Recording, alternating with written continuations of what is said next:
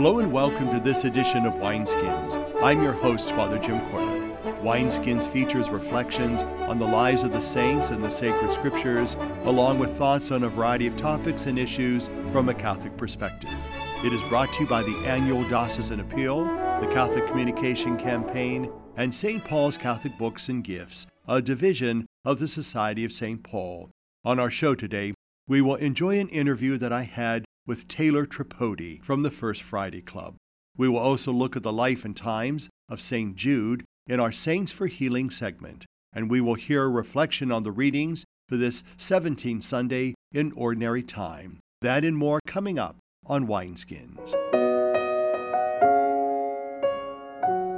In our current issue today, we will hear from Latasha Johnson on aging. With me again is Latasha Johnson, who is a Regional Workforce Director for the Senior Community Service Employment Program, and you serve Trumbull, Ashtabula, and also Mahoning counties. Correct, yes. It's wonderful to have you back on Wineskins again. And I think one of the things, Latasha, I'd like us to talk about is that, oftentimes when someone gets to a certain age in their life, they retire. But some people still like to do things and to work.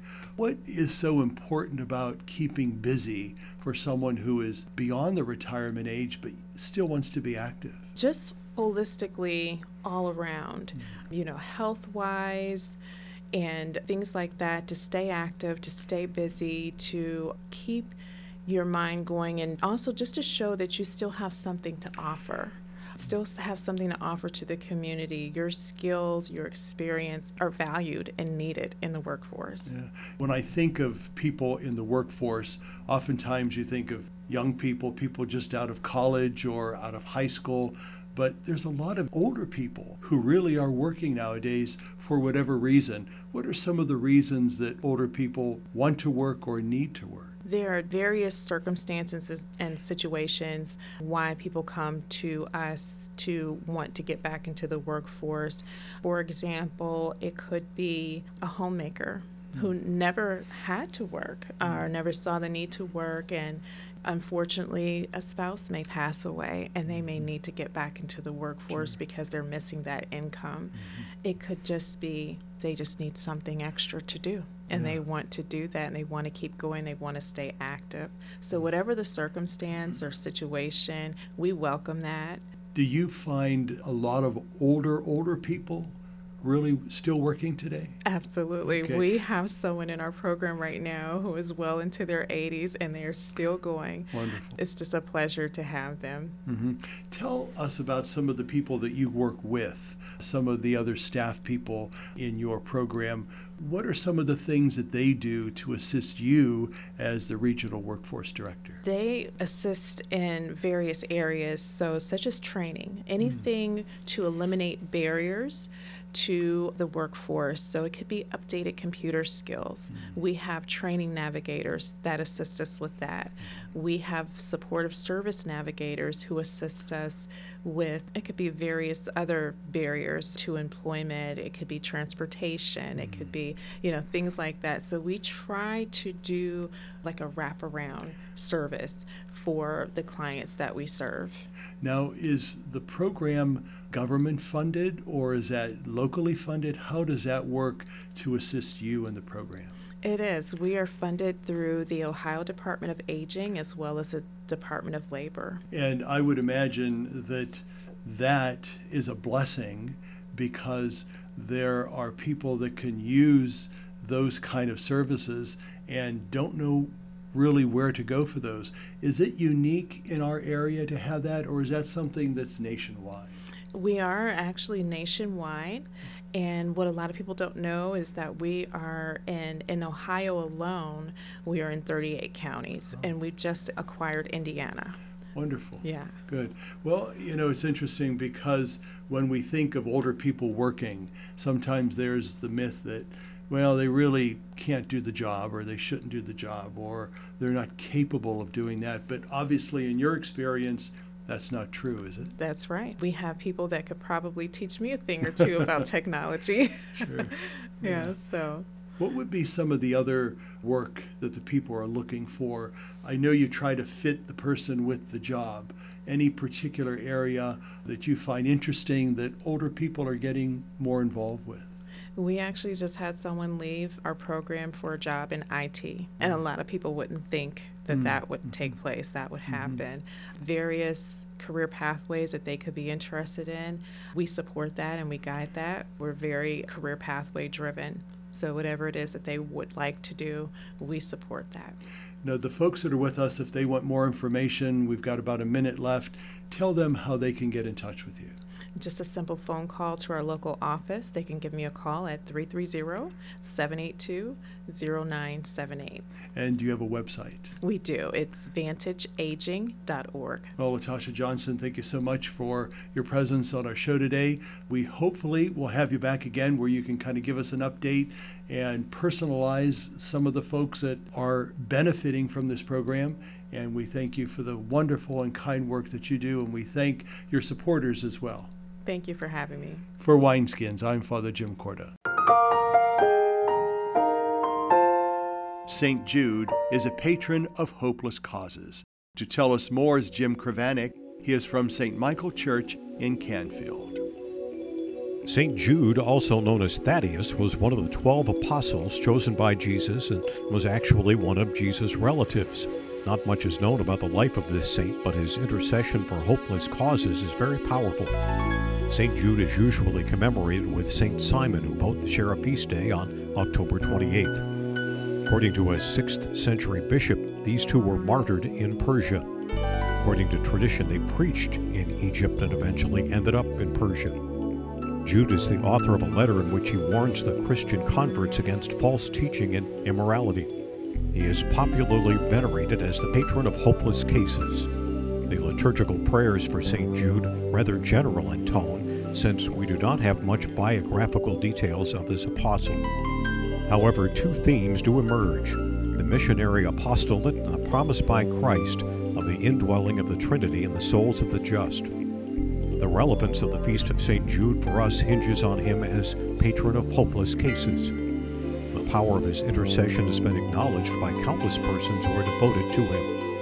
Moreover, the significance of this apostle can be gleaned from the first reading of the Saint's Mass. You are strangers and aliens no longer. No, you are fellow citizens of the saints and members of the household of God. This quote is from Paul's letter to the Ephesians. Let us pray, most holy apostle St. Jude, faithful servant and friend of Jesus. The Church honors and invokes you universally as the patron of hope. Please intercede on our behalf. Come to our assistance in this great need that we may receive the help of heaven as we work with our many challenges, particularly those we have on this day. We praise God with you and all the saints forever. We ask this through Christ our Lord. Amen. For Wineskins, I'm Jim Kravanek.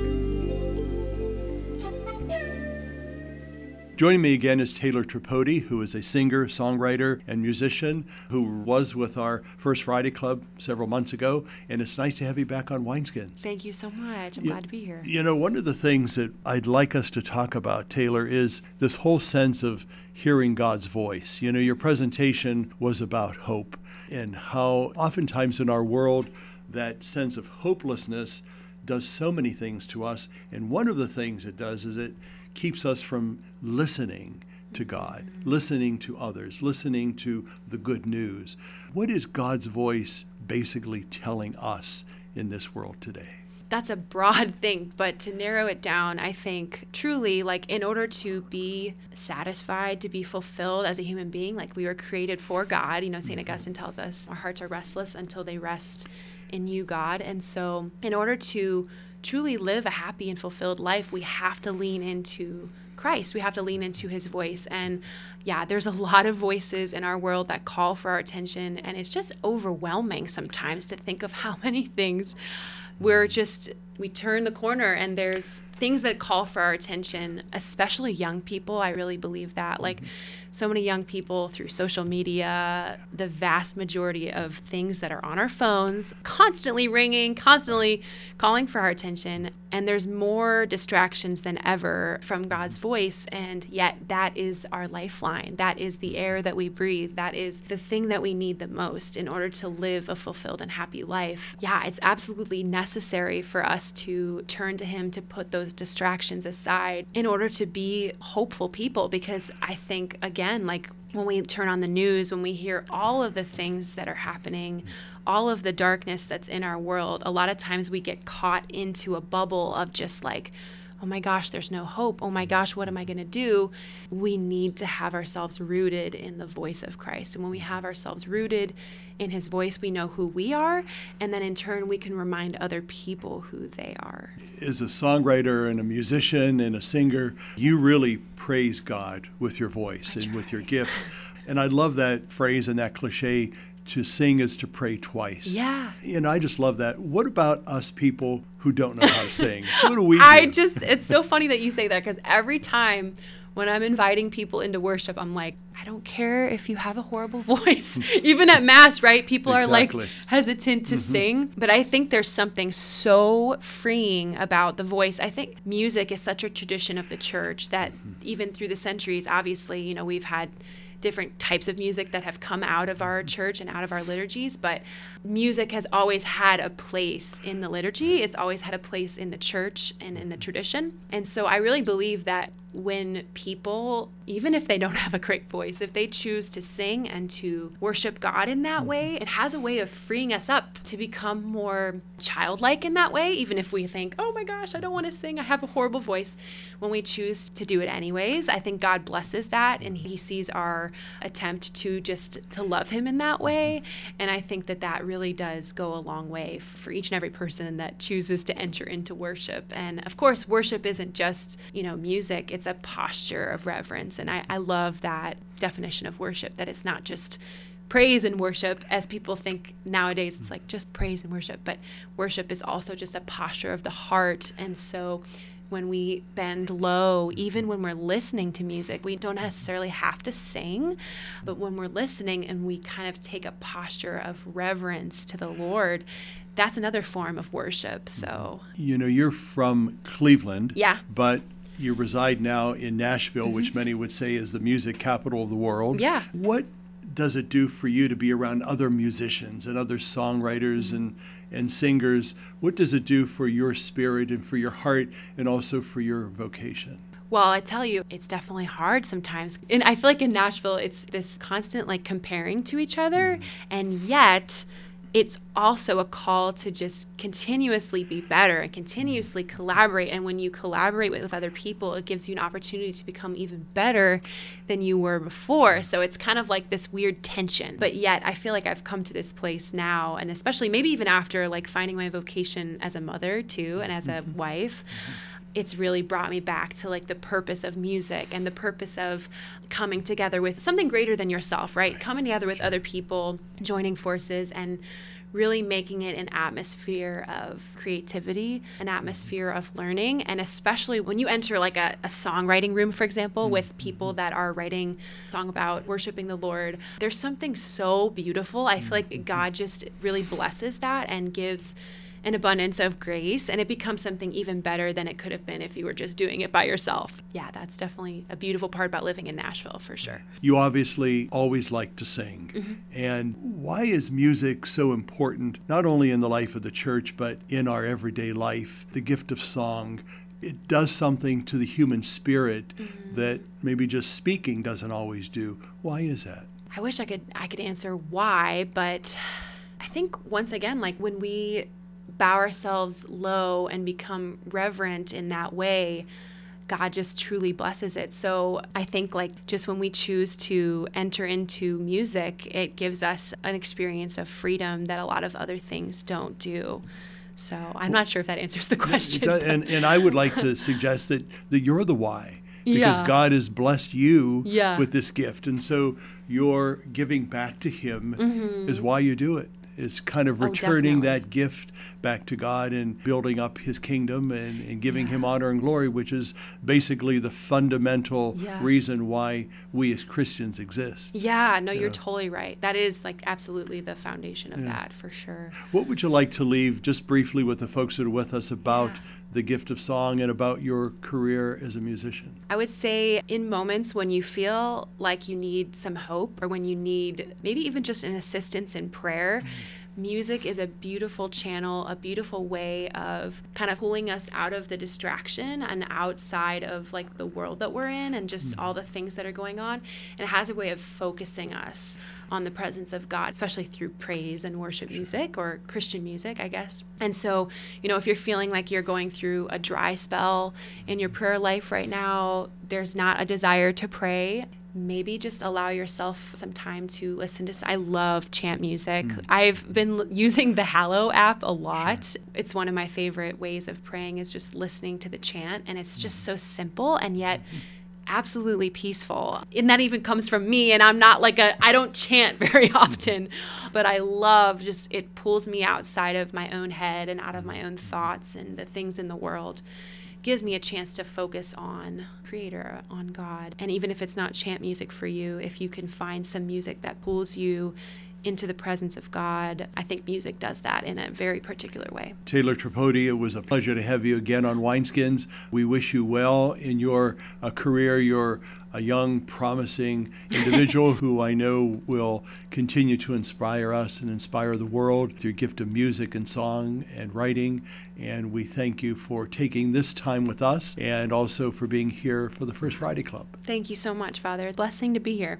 For Wineskins, I'm Father Jim Corda. For more information and to listen to Wineskins, please visit the website www.catholicecho.org. Stay with us. We'll be right back.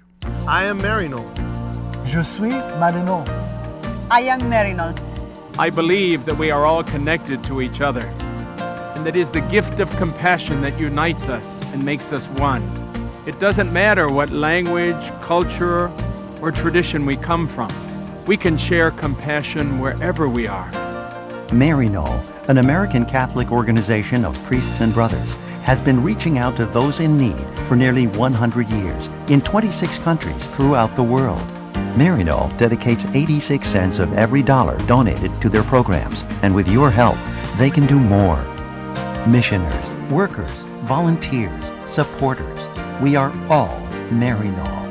I am Marino. Yo soy Marino. I'm Father Mike, and I am Marino. I am Marino. I am Marino. I am Marino. I am Marino. I am Marino. I am Marino. In a corner of rural New Mexico, children play in a daycare center. Not long ago, their days were very different. While parents worked in the fields, children stayed home alone or sat in a car in the heat of the day. Now they're learning, playing, safe and well-fed because 5 women dreamed of decent daycare and made it a reality. 1 in 6 American children lives in poverty, but we can help them live in hope. Find out how at povertyusa.org, a message from the Catholic Campaign for Human Development. Christopher Minutes, thoughts on making every day count. Here's Monsignor Jim Lisanti. Hello, friends. Here's a thought just for today.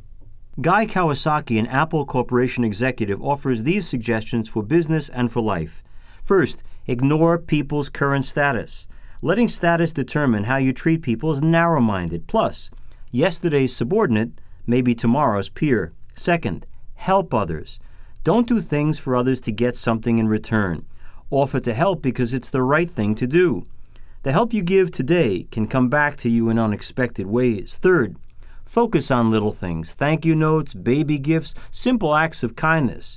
You will be repaid countless times. Fourth, there is enough good fortune to go around. Someone else's good luck doesn't take away from yours. Finally, give back, whether through your church or through charitable organizations. Share the blessings you've been given. Our music today is provided by Vince Ambrosetti. It is from his CD called Come You Who Labor.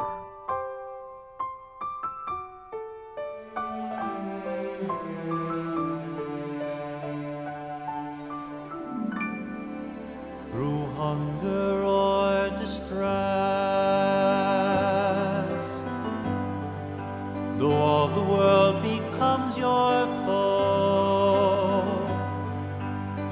harm and danger fix their gaze on you or those you love, even unto death.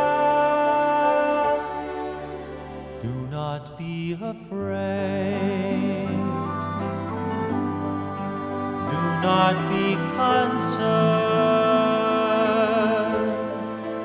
All you ask of me, I will provide in the darkest storm. I am at your side.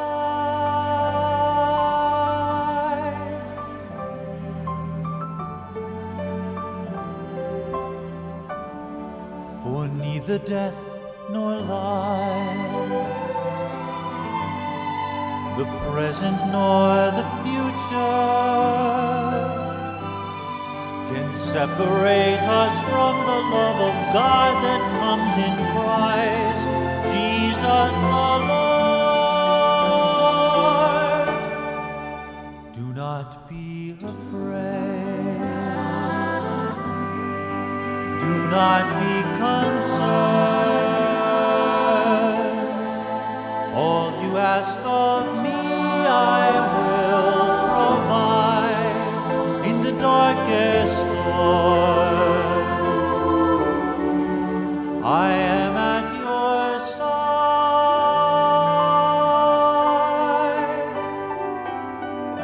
A time will come when others hate you and come to harm you because of me. Then I alone will be your stronghold. You will find refuge within my care. With truth around your waist,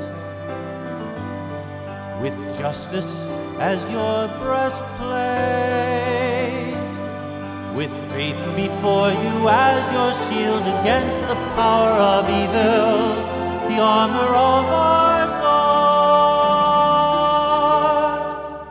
Do not be afraid. Do not be concerned. All you ask of me, I will provide in the darkest storm. I am at your side.